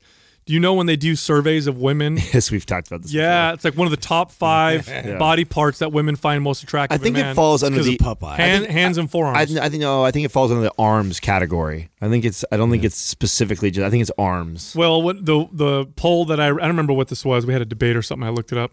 I think they were saying something like when a man rolls the sleeves up and you can see his forearms, and Anyway, next question is from Madness Fit. How woo-woo are you guys about toxins, molds, plastics, etc.? What steps do you take to consciously limit your exposure to toxins? This is a good question. Yeah. Didn't you say you were doing something with your Wi-Fi at home now, turning it off? I did. And so I think I'm probably one of the better people to ask about this, because I think Sal's the most woo-woo about everything.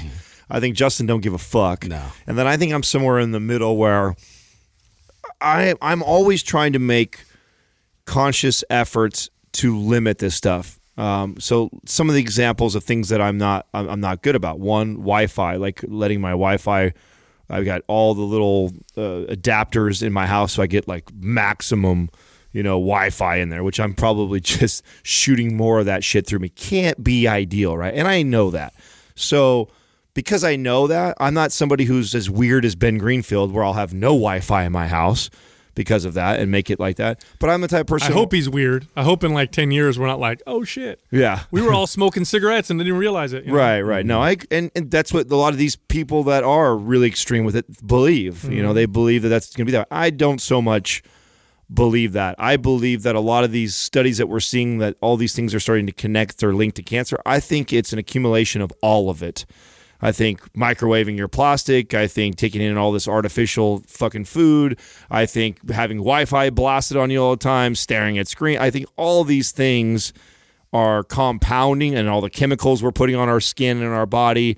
I think it's just an accumulation of all of that is starting to compound and cause these negative side effects that we're hearing about and seeing. So that being said, I don't run around with a tinfoil hat all the time, but I do try and pay attention to that. Like the other day, I caught myself, microwaving in a Tupperware, and I've done this many times. Now I know ideally I would be doing that in glass and not plastic. It's not smart for me to do that. So I'm aware of it. So because I'm aware of it, I try and make a conscious effort. Now, am I also the type of person who won't eat something because I have to microwave it? No. I mean, it's time to eat, happens to be in plastic, I don't have a choice, it's getting fucking cooked. I'm eating some plastic today. That's just kind of how I roll. It's like I'm trying to make a conscious effort all the time to minimize the exposure of all these things that probably, whether they're so bad they're going to cause cancer in my body, I don't know yet, but I most certainly don't think I'm going to try and challenge that. You said you started turning your Wi-Fi off at night too? Yeah, so recently Katrina and I we bought these things, I think through Xfinity is who supplies them, and because I have a 3-story, right, I put in every level there's all these little adapters. And so it shoots the Wi-Fi throughout the house. So I got fucking great Wi-Fi in the entire house. Well, on top of that, I'm sure I'm probably shooting it all over me right on top of that. And Katrina and I, I'd say about 3 months ago, and since we had this, I have this ability to, from my phone and the app, to just shut the entire Wi-Fi off. And I can schedule it like, okay, at 10 p.m. at night, I want it to shut down and then restart back up at whatever. And she swears that she feels a difference with her sleep. And I can't debate her. I definitely don't feel like my sleep is getting worse by us turning it off. And I think I've had some pretty good night's rest. And can I connect that to the Wi-Fi being turned off? I don't know yet. But I sure as shit, it's not a hard thing for me to do. I'm not using it at 1 o'clock in the morning anyways. What does it hurt me if we have the tools to schedule this thing and turn it off? Like, fuck it, I'm doing it. You know what I'm saying? Well, what I find funny... Those are them right there. Is that right there? Yeah. What I find funny is what we considered to be woo-woo like 5 years ago, today is like accepted now knowledge.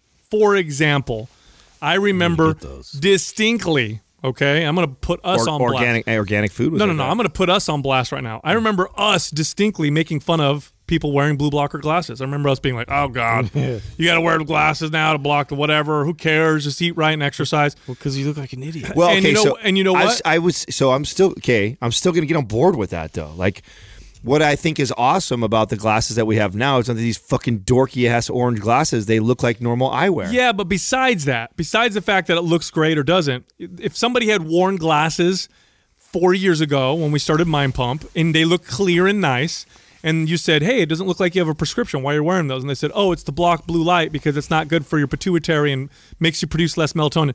All of us would have chuckled. No, I don't. I disagree. Yes. I think part of what makes me, especially you, you would have made fun of someone. Fashionable. I wouldn't, and this is why I wouldn't, because I think it's a bit pretentious with the orange. It's like, look at me, I'm blue blocking right now. Look at my family, and we're walking around. It's a lot like owning the first Prius. It's like walking around with a stringer. It's like walking around wearing a stringer tank top everywhere. That's the way I look at it. But as far as it's not the guy. It's not because as far as why they were doing it. All of us were like, oh, that's silly. All of us were like that. And now you look at the science, and guess what? Supports the fuck out of it. Now, I'm not saying that that's going to be the case with everything, because there's a lot of things that we were worried about for a while, and then we realized it's not that big of a deal. But there's a lot of stuff that comes out to be true. Organic food just 15 years ago was woo-woo. It was. That I'll get on board with you. What about aluminum foil on everything? And now we're saying, oh, shit, leaches into your food, gets stored in your body, probably not a good idea. What about some of the compounds in certain cosmetics? Now, here's the deal with all this stuff, okay? Because we live in the modern world, if you sit down and make a list of all the shit that could cause insults to your body, you're going to make a list that's a mile long, and you're going to be paranoid all the time. So my advice is this.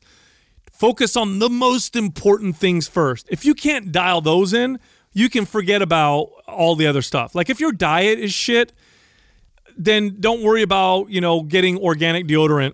Like I like that's not going to make that as big of a difference, not even close to as big of a difference. Well, and back to your blue blocker analogy too. Like we talk about the big rocks and the things that make the biggest impact. And one of the things that we've talked about on this show is sleep is like up there with the most important things that you can take care of yourself. Sleep is, and that has been one of the biggest game changers for me in sleep. And that goes, and the Wi-Fi thing. I mean, Katrina is claiming that she's getting better rest because we've been turning it off like that. Hey, if that's fucking true, even if I don't notice as much like that, I care about my partner that much that I'm on board. I'm on board with this. We'll turn this shit off every single night right before we go to bed, because if it's improving your rest. Well, there needed to be these interventions, because of the modern lifestyle and all this bombardment of electronics and, chemical exposure, all these different things. So it's like we're figuring out like, oh shit, we need to like intervene. We need to add this now to combat it, because it's not going away. We're still going to live like this. Yeah, there's a lot of money that goes into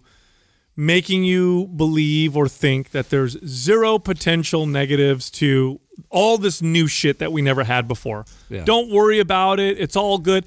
First of all, the testing that we do on these types of things is limited because time is limited. The main testing actually lasts for decades. Like, we don't find out for decades that, oh, wait a minute, maybe that wasn't a good idea. But we won't know for a long time. We won't know the real effects of Wi-Fi for a long fucking time, because we haven't had broad use of Wi-Fi for that long. Yeah. We really haven't. So the things that we think are woo-woo and we make fun of now, I caution people, like, okay, that's, but also you don't want to also be this paranoid. Right. That's fanatic. how I feel. I feel like be aware of all of it, and make an effort to not be an asshole about it and just ignore it and think like it is, oh, that's so woo-woo, and ignore it completely. But, again, going back to the, like, it's almost impossible, I think, for me to make an entire day where that's not happening, where I'm not in a room like this right now. Like, we're in a fucking cage right now, and there's Wi-Fi and shit being shot all around us. Like, it is all what over your face. Yeah, all over your face right now. You're getting it. So, I mean, there's things like that, and I'm not that weird about it that I would choose not to be a podcaster because we were going to be getting all this shit. Like, it's like it is what it is. Like, I'm not gonna change my life that much, but I'm also not such an asshole where I'm like going to be naive to all this stuff that we know is not ideal for body. Even if we know it isn't going to kill you, we know enough that we know it's not good for your body. That's enough for me to make like the conscious effort to try and reduce the consumption or try and limit the exposure of these things. The way I look at it is like this. If you were to look at a pie chart and when you work on something, it affects a percentage of that pie chart, activity, diet, and sleep is like 90-something% of it. Everything else is a much smaller percentage. I guess you could throw relationships and that kind of stuff in there as well. Those are all the big rocks.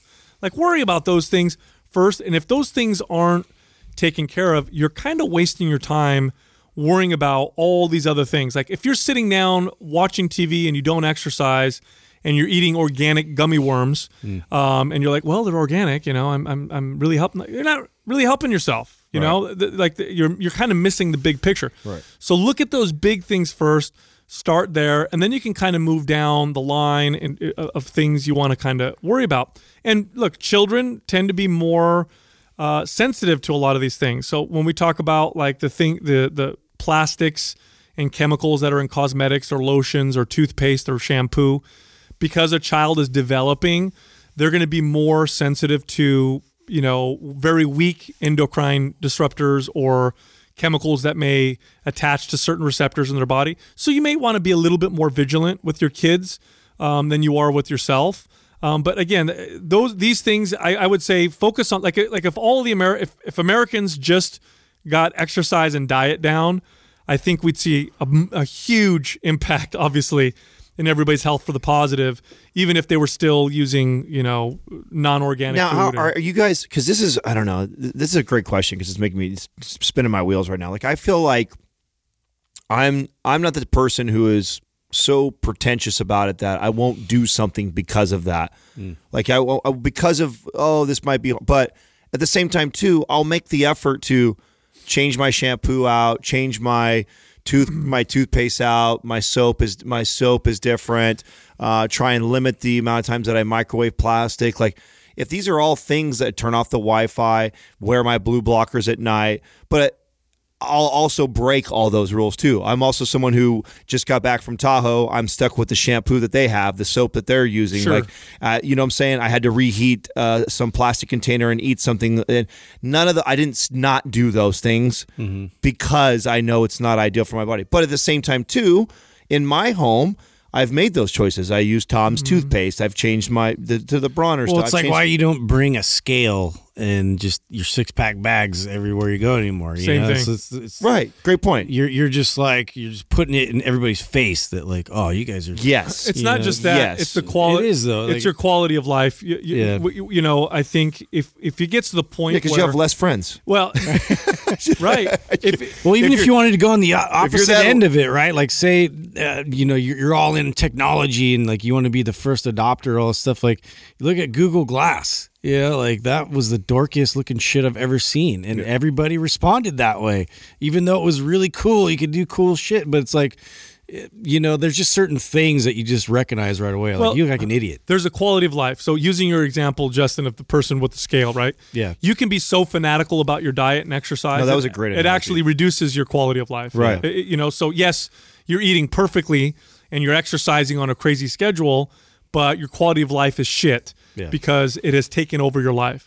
And I think that's what we're saying. Like, yes, I think that's a great way to put it right there is like, I'm aware of all these things. I try to make a conscious effort to limit them as much as possible in my life, but I'm also not as big of an asshole about it where I'm going to carry my scale around all the single time. That's the same exact thing. And if you were trying to, and not to say that if someone was set a goal for New Year's that, hey, I'm going to limit X, Y, Z in my life. Like I respect that because it's something you're trying to create a new habit in your life. But the way I live my life with all these things is I'm not anti them because I think they're woo-woo. I'm also not so concerned about them that I won't do social things with other people because I can't be exposed to that shit. Next question is from Tuba Dan. If you were asked to train someone from my 600-pound life, what would you do? Where would you begin? Gosh, have you guys ever watched that show? I haven't watched. I've heard of it though.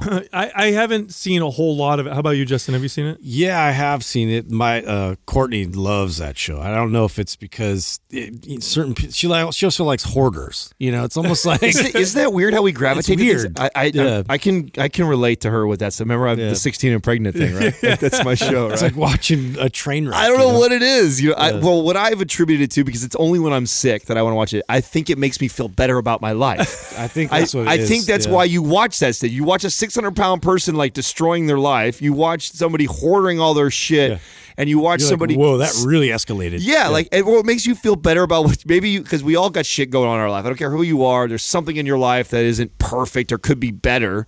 And so when you see somebody on TV that is just fucking up big time, it makes you feel better about yourself. I'm not doing so bad. Yeah. You know what this show would be called 100 years ago? My 300-pound life.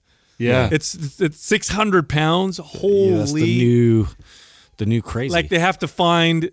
That's the weight that they have to find in order for people to be like, whoa. Like if it was my 350-pound life, wouldn't be a big deal. Yeah, that's you got to put in a lot of work. They'd be like, that's my Uncle John. I don't need to watch that. Yeah, right. You know? So what does the show do? It just highlights their struggle and what's going on with them. Are they trying to lose weight? I think they're trying to lose weight. I think they're trying to lose. And I think they do all the doctor's appointments and all this, and it's frustrating for me to watch. That's why I didn't really pay close attention to like the premise of the show, other than these people are like so. It's frustrating because the doctor is like, you could just tell has this like the same thing he tells all of them. And none of them listen, and then the struggling process of trying to get them to understand, how to better their life by implementing these like really basic things that they can do and they can have before they give them the surgery. It's like, so this whole process of them trying to get this surgery and everything. It's crazy because after New Year's, Jessica and I were just drinking like crazy and having a good time. And after that, I said I'm gonna be abstinent from all stimulants, all depressants. So no alcohol, no cannabis, no caffeine, nothing at all for the whole month of January. And part of the reason why I wanted to do that was, I don't want to become dependent on anything, and I find myself becoming dependent on caffeine sometimes and whatever. And I realize how many people on a daily basis use substances in order to get by their day, whether it's caffeine, which is caffeine is a mind-altering substance. It's a very powerful drug. It's just everybody uses it. Alcohol, cigarettes, whatever. But really the most abused substance is food. Absolutely. And people use food to blunt their feelings. It's used like a drug. When you're 600 pounds, you are not eating food because you're hungry. Yeah. You're just not. No, and that's the thing. I think now it's kind of coming back. Like most of the stories that they have, it's like really traumatic things that happen in their childhood, and like these horrific like accidents, or one of their parents died or something, and they just went in this like downward spiral. Or some of them are just like just self-sabotaging, like, and it just turns into this really humongous problem. And that's why it's like you ask what would we do with them. It's like, go to therapy. 100%. Like go there. I don't have the skill set to even deal with somebody like that. Right. Yeah, I mean, you could. For me to help someone who's 600 pounds as a trainer, they are going to have to want help. Yeah, 95+% of the effort is going to be psychological with that person. It's already that way with average people. It is. Just somebody who needs to lose 15 pounds. Majority of my time now, and that's just. I mean, again, that's just. This is the evolution of probably all of us in this room as being trainers. Like at the beginning, you're so focused on, like, and I'm sure this person who's asking this question is like, I wonder what exercises they would do. Yep. It's like, I'm not even thinking about that. Like, I'm thinking about, why did you get here? How did we get here? I need to unpack all of that and figure out what's going on with you psychologically and try and address that with you. That doesn't require any movement. That's just you sitting down with me, talking and getting to the bottom of this, and then me helping you figure that out and then make this commitment. You have to make this commitment before we do anything. And then I think the first thing I would do is take all the food out of the house and take her car away. Figure they don't need a car, actually. Yeah. A lot of these people are stuck. Yeah. They're stuck in bed. Some of them have to get cut out of their house by the fire department. And a lot of these people are just they have a bunch of enablers. So they're literally stuck in bed. That's the biggest problem. They don't move. If that's family members just bring and food. that's the first thing that you would do, I think, as a trainer if you're going into. I'd talk to their family members. Yeah, I'm telling the family members, stop feeding him or her fucking all this shit. Like, they don't need any of that. Okay, like, just ignore them. We can fast for the first couple of weeks here. This person doesn't need to fucking eat all this food. You got plenty of storage to get them through, and that's what it is. The people that are around these people are enabling them so bad. They're allowing them, because you're right. A lot of them can't even get up to go to the refrigerator. And there's a withdrawal period that they'll go through, just like a heroin addict. I mean, you take somebody who's addicted to opiates or heroin. There's a period of time that they're going to go through where, what do they say? You're not talking to the person, you're talking to the drug. They're going to say things. They're going to act in particular ways. Same thing's going to happen with this food withdrawal. You take someone who's 600 pounds and you take away their drug of choice. They're going to get angry. They're going to get angry. They're going to feel all kinds of crazy emotions. They're going to, they've lost their coping mechanism. You know, imagine, like, all of us have coping mechanisms. Imagine if someone ripped that away from you, how you would feel. You'd have to figure out a new way to cope. So 100%.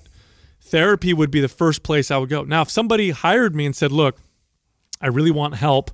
I don't know what to do. And I want to lose this weight, but this is very difficult for me. What can we do? Well, the first thing I would do, and this is how I would approach most people, this is just much more intense, is I'd start with, in this particular case, would be very, very light activity. And then rather than taking foods away, I would include foods. And I'd say, okay, listen, for now, we're not going to change your food. But what I want you to do is I want you to have one serving of vegetables every day. Can you do that? But it's got to be plain vegetables. We're not going to cover it in nacho cheese or whatever. And I would start somewhere like that. And then maybe the next step I would do is I'd say, okay, you can continue eating what you eat, but the only thing you can drink is water. Because most of these people in this drinking soda like crazy constantly. Yeah. I watched like one. Mountain Dew. It wasn't an episode of My 600-Pound Life. It was another. There was this Mexican man in Mexico who's so big. He was like 800 something pounds, and he literally every meal that he had would have a liter or two of soda. Yeah. Every meal. Yeah. And a meal would consist of a large pizza. He'd have 5 or 6 meals a day. So it'd be like a large pizza, a gallon of ice cream, and fried chicken, and a liter of soda. Yeah, it's just like a plethora of crazy stuff. Yeah, so I would say something like, okay, for the last 2 meals, all you could do is drink water or whatever. it would be very, very slow steps. The problem is when you're dealing with someone who's 600 pounds, sometimes many times medical intervention is necessary because you don't have a lot of time. Oh, so, yeah. Something like that. Someone asked me before, like, this is where I think, stapling your stomach is acceptable because this person is. Yeah, what do they have? A year? Yeah, right. 2 years left. Yeah, borderline killing themselves right now, and they can't even get off the couch. It's like, okay, well, isn't also the big concern if you put somebody under anesthesia that's that big, like they could suffocate or like they'll die. They have to imagine the amount of weight. Yeah, that they like some of them can't lay flat because they suffocate under their own weight. Yeah, I watched one where the guy that's so crazy. They turned him over and he started panicking, and they were monitoring his heart rate, and they had to move in a better position. Think about that. I never even thought about that. Like if you're 600, 800 pounds and you roll over, that's like a 400-pound person. Yeah, how are you going to get sitting up? On your chest? And you're not strong because you're in bed all the time. Yeah. So it's laborious. It's very laborious to breathe. I used to train a lot of surgeons, and one of my clients did perform a gastric bypass on somebody who was very, very big. And he's like, and I used to ask him, like, what is it like? Like, what is it like operating on someone with that much, body fat? And he's like, well, you're cutting through a lot of mass of body fat, and you have to know where you're going because you could literally think you're cutting down because it's shift left. Yeah, right so and much. you could cut over to the side, and not. He's like, it's actually requires a lot of skill. Wow. And he's telling me like how thick. He would show me how thick the layers of of just body fat were that he'd have to cut through, and like just repeated cuts to get through this tissue in order to get to the area that you need to operate. So wouldn't we? I think we'd all agree, like the same way that I would treat somebody like that is the same way if I got handed like a hardcore heroin addict that came like the very first day. It's an addict. It's like Pretty I'm much not the same, like taking that heroin addict through a bunch of squats and exercises like that. I'm not doing them any real good. Like I need to address the root cause of why they're addicted to heroin, and I need to fix that first before I put them on a nutrition plan or work them out at all. The same thing goes for this person that has eaten themselves to 600 pounds. There's something that the addiction there is so massive, and that's such a hurdle. There's a lot of pain there, man. Yeah, that's such a huge hurdle that teaching an exercise or trying to put together a diet for that person, we're so beyond that we have to figure this piece out first. When I see people who are really obese, like very, very obese, what I personally see is I see a lot of pain, and I see what it looks to me in this. Maybe this is the way that people need to start. And I don't mean shaming people by any means stretch them out. I feel a lot of empathy towards people, but it's no different than looking at someone and seeing their drug addiction. You just don't necessarily see it sometimes. You can't necessarily see if someone is an alcoholic or whatever because they're not maybe drunk right in front of you. But when you see someone walking around 400-something pounds, you're looking at an addict, and there's a lot of pain there. And so I feel a lot of empathy, and I see that. I look at them, I go, wow, that person is really bearing, what they're feeling with food or soda or whatever. So that's a really tough situation. The hardest part about it is food is necessary. You can't cut it out. Yeah. It's not like a drug. Like, okay, you're never having heroin again. That's cool. Yeah. Like you have to eat. Imagine if you told a heroin just a little bit of heroin. Oh yeah, let's minimize it. Yeah, let's just minimize it. And and by the way, heroin is available everywhere, all over the place, and people around you will be doing it all the time. Yeah, and every celebration uses heroin. Family's gonna like pressure you to eat their heroin pie. You know what I mean? It's a difficult situation. Mom. Yeah. Next question is from 4A Schneider. What are the benefits of running in the sand? Are you increasing power or stride frequency or both? What was Taylor's response? I love that he's running in the sand. Yeah, do you guys notice he's answering these questions? He's like the benefits being there, looking at the ocean and whatever. Like having a barbecue. Was that what it was? Yeah, something like that. Oh yeah. Yeah. You get a view of the beach, and you get to pet strangers' dogs. That's hilarious. Yeah, no, he's cool. I love that. It's so our audience knows, because some people may have no fucking clue if you're brand new coming in. Taylor manages the Mind Pump Media IG, and so when you see someone responding to you on there, it's normally him with sarcasm. So I hope there's people that get that. Hopefully they pick up on that. So, yeah, I actually used to really enjoy running on the beach. In between, like for training, I would do that kind of leading into season. And as far as the benefits are concerned, I just know that like being an unstable surface, had some good carryover to when I would then take it onto the grass field and to be able to, stabilize and really like ground my feet and like drive these ground forces and get power and be able to adjust and be more adaptable on the field. Now, would you guys say that you have to be mindful of how much of it you're doing for a specific sport? Because like we talk about a lot with sports, the mistake that a lot of people make is they hear about the benefits of training in sand. And so then they do most of their training. All sand. Right. Yeah, mostly all this training is they're running the hills in the sand. They're doing all their exercises. Their running technique is fucked. Right. And it's like if you're using training, running in the sand for a specific sport, no matter what that sport is, I think there is a lot of benefits to it. The instability of it, the how hard it is for you to take off, and so you feel like if you get really good at running the sand, then there's this nice carryover. But then there's also this where I think that can also be a drawback if you're not doing enough training specific to what your sport is and how you most of your unless you're playing football on the sand. Oh, you should always incorporate the actual skill. So that's the applied skill of like whatever you're going to be doing. So if it's on a field and you're running like 20 yards at a time and like these intervals, like that's what your main focus is. That's what the main structure of your programming is going to consist of. So that way you get really good at that, specifically. And then this is going to contribute towards that and like add more variables. Yeah, to that. most of your training, if you're an athlete, most of your training needs to be your sport. Yeah, as specific to what you're doing as possible. Yeah, so like I'll give you a great example. Like weight training will benefit most sports, right? You get stronger, you're going to do better at your sport. But let's say you're a football player or a baseball player and you're like, ooh, weight training helps me with my sport. So what I'm going to do now is lift weights 5 days a week and I'm going to play football 1 day a week. Well, you're going to become a shitty football player. So it's going to happen. You'll be better at weights than you will be at football. Right. So sand running has got some benefits in the sense that running in sand provides more resistance. You're not able to go as fast. You're probably working the muscles of the feet and the ankles more because of the instability, like Justin said. But it shouldn't be the majority of your training running at all. I would say this would be like a once or twice a week thing that you would throw in every once in a while just to throw something new at yourself. There's a bit of a misconception that running in sand is safer because it's softer. The reality is it can actually be more dangerous because it's softer. So, and I just want to communicate that because I know people are like, oh, I heard running can be hard on the joints, but running the sand is a lot easier on the joints because it's so soft. It's like, well, not so fast. If you're not very stable and strong, twisting an ankle or hurting your toe or whatever, or your knee. Now, I can also see where someone like me who is not playing a sport or anything would see lots of benefit. I would totally get just into for a workout. Yeah, for a workout. Because too, something that I've definitely noticed as I've gotten older is I just don't get enough sun. And if I can find a way to implement a training session out on a beach, every once in a while where I'm getting the natural light, for an hour or whatever.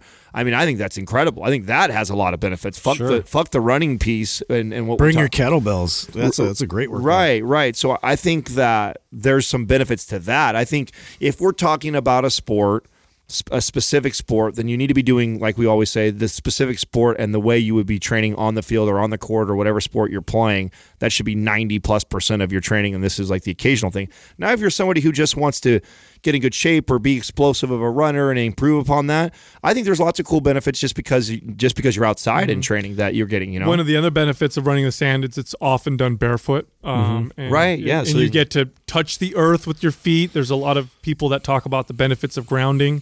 Anecdotally, I notice benefits when I go barefoot in the dirt or in the sand. I do feel better. And I don't know if it's just from the tactile sensation of my barefoot touching something. And if I'll get the same benefit walking in the house, feels like I get more of a benefit when I'm on grass or sand. So there's that you get from that. There's of course, the instability that we talked about, the range of motion that your ankle tends to move in. So you have to have decent, range of motion in your ankles to go and run hard in the sand. For example, I'll use an example, Adam. You tore your Achilles. Probably not a good idea to go power running in the sand because the flexion and extension that happens in the sand, Right, I'm challenging it way more than I'm ready for. way more than you may, indifferently, I should say, than you will on the ground, because the ground you have more power. So, but as far as a workout is concerned, it's fucking awesome. I love working out in the sand. It's one of my favorite. I mean, I wish I had access to it all the time, because I would go out there all the time. The only athletes I could say that should probably run a lot of the sand are athletes who compete in the sand. Right, right. Volleyball, sand volleyball player or something like that, right? Yeah, yep. Or what do they have? Beach soccer team. I guess now? they do. Yeah, the beach soccer. They have this interesting sport that's like volleyball, but with a soccer, where they I've seen juggle it and then they Joe Rogan posted that a while back. Yeah, right? I have no idea what it's called, but it's that looks crazy. Like that looks a really tough sport.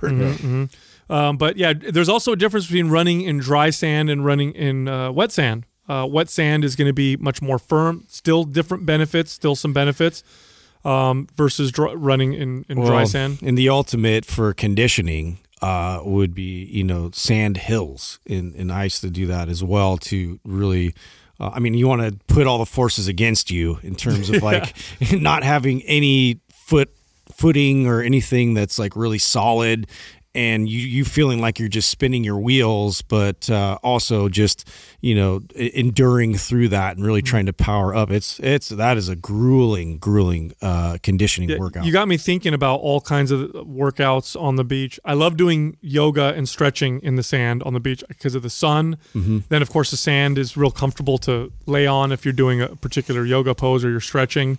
Have you guys ever seen videos of fighters who will dive down deep underwater and they'll pick up a boulder and they'll run with it while they're holding their breath? I remember watching BJ Penn. Have you seen that? Yeah. That sounds interesting to me. I don't know what the benefits of that are. Because the lung capacity, so he has to hold his breath. So think about a sport like MMA fighting, where you could have someone's arm around your mouth or do things like that. See, to me, that's cool because that makes sense for someone like him. I think it's a little ridiculous for the average person to be doing something like that. Didn't he just fight and lose? Didn't he just tap out to somebody? Yes. Yeah, I missed that fight and I ordered that fight. I have to go back and see if I can watch it. Yeah, I noticed you posted about the other fight. I watched that fight. Which one? Did you watch the girls? Cyborg. Yes. And, what a great fight. She got knocked out. Oh, yeah, man. Nunes, dude. She lit her up. And that's the thing about Nunes. Like you watch like her train and you watch her old fights. She has so much like power and like really accurate power that she applies, and it was crazy to watch her come out of the gates, no fear. Like everybody feared Cyborg. Well, I watched her. So Katrina and I watched that entire season of when she came up in Ultimate Fighter. So I watched her when she first came on the scene, and she was Did she win that? Yes, Oh, she was a badass. She's ferocious. Yeah, no, she's a badass. Yeah. I wish, I don't know why I didn't bet that, because I thought it was going to be enough, but it wasn't that great of. It wasn't enough to be like a no-brainer, like, oh shit, she's like a huge underdog. What's his name fight too? She was a slight underdog. Who, John John Jones. Jones? Yeah, he won. He won, right? Yeah. So the turning ball or whatever helped him out a little bit. Yeah. That's not. Anyways, that's so annoying. That's like the common thing. Everybody's like, oh, the steroids work. They're trying to put the rematch of him and Cormier again. Bro, he's the most, in my opinion, he's the best, most talented fighter. He's the I've most ever skilled seen. fighter out there, and it's like, yeah, I don't know, man. I'm really excited to see Cormier and him go at it, dude. Did they fight twice already? Yeah, they have. Yeah. But I feel like Cormier's come. I think he's one of the best fighters right now. I really do. So we'll see if he comes back, and I think what should happen is, instead of him cutting down to John Jones' weight, John Jones should put on weight. Yes, and come up to heavy. because That'd be awesome. The fights they've had. Cormier's had to come down to 205, and we've already seen him fight. He fights better at heavyweight. He does. Yeah. You look at his body structure. He's a thicker, kind of overweight guy. He looks like a gas tank. Yeah, he's and I think pushing him to cut all the way down to the 205 class. I love guys like Cormier because he proves that you cannot judge how tough a guy is by the way they look. Him and Fedor, You just can't there's do something it. to that. You just can't do it. Yeah. Anyway, so check this out. Go to mindpumpfree.com and go check out all of the free information that we will give you for free. It's free guides. We got a bunch of free guides on there. Some of them teaching you how to squat more, build your legs, work your core, build a better chest, your calves. I even have a guide on there for personal trainers to help them become more successful. Again, mindpumpfree.com. Thank you for listening to Mind Pump. If your goal is to build and shape your body, dramatically improve your health and energy, and maximize your overall performance, check out our discounted RGB Super Bundle at mindpumpmedia.com. The RGB Super Bundle includes MAPS Anabolic, MAPS Performance, and MAPS Aesthetic. 9 months of phased expert exercise programming designed by Sal, Adam, and Justin to systematically transform the way your body looks, feels, and performs. With detailed workout blueprints and over 200 videos, the RGB Super Bundle is like having Sal, Adam, and Justin as your own personal trainers, but at a fraction of the price. The RGB Super Bundle has a full 30-day money-back guarantee, and you can get it now plus other valuable free resources at mindpumpmedia.com. If you enjoy this show, please share the love by leaving us a 5-star rating and review on iTunes and by introducing Mind Pump to your friends and family. We thank you for your support, and until next time, this is Mind Pump.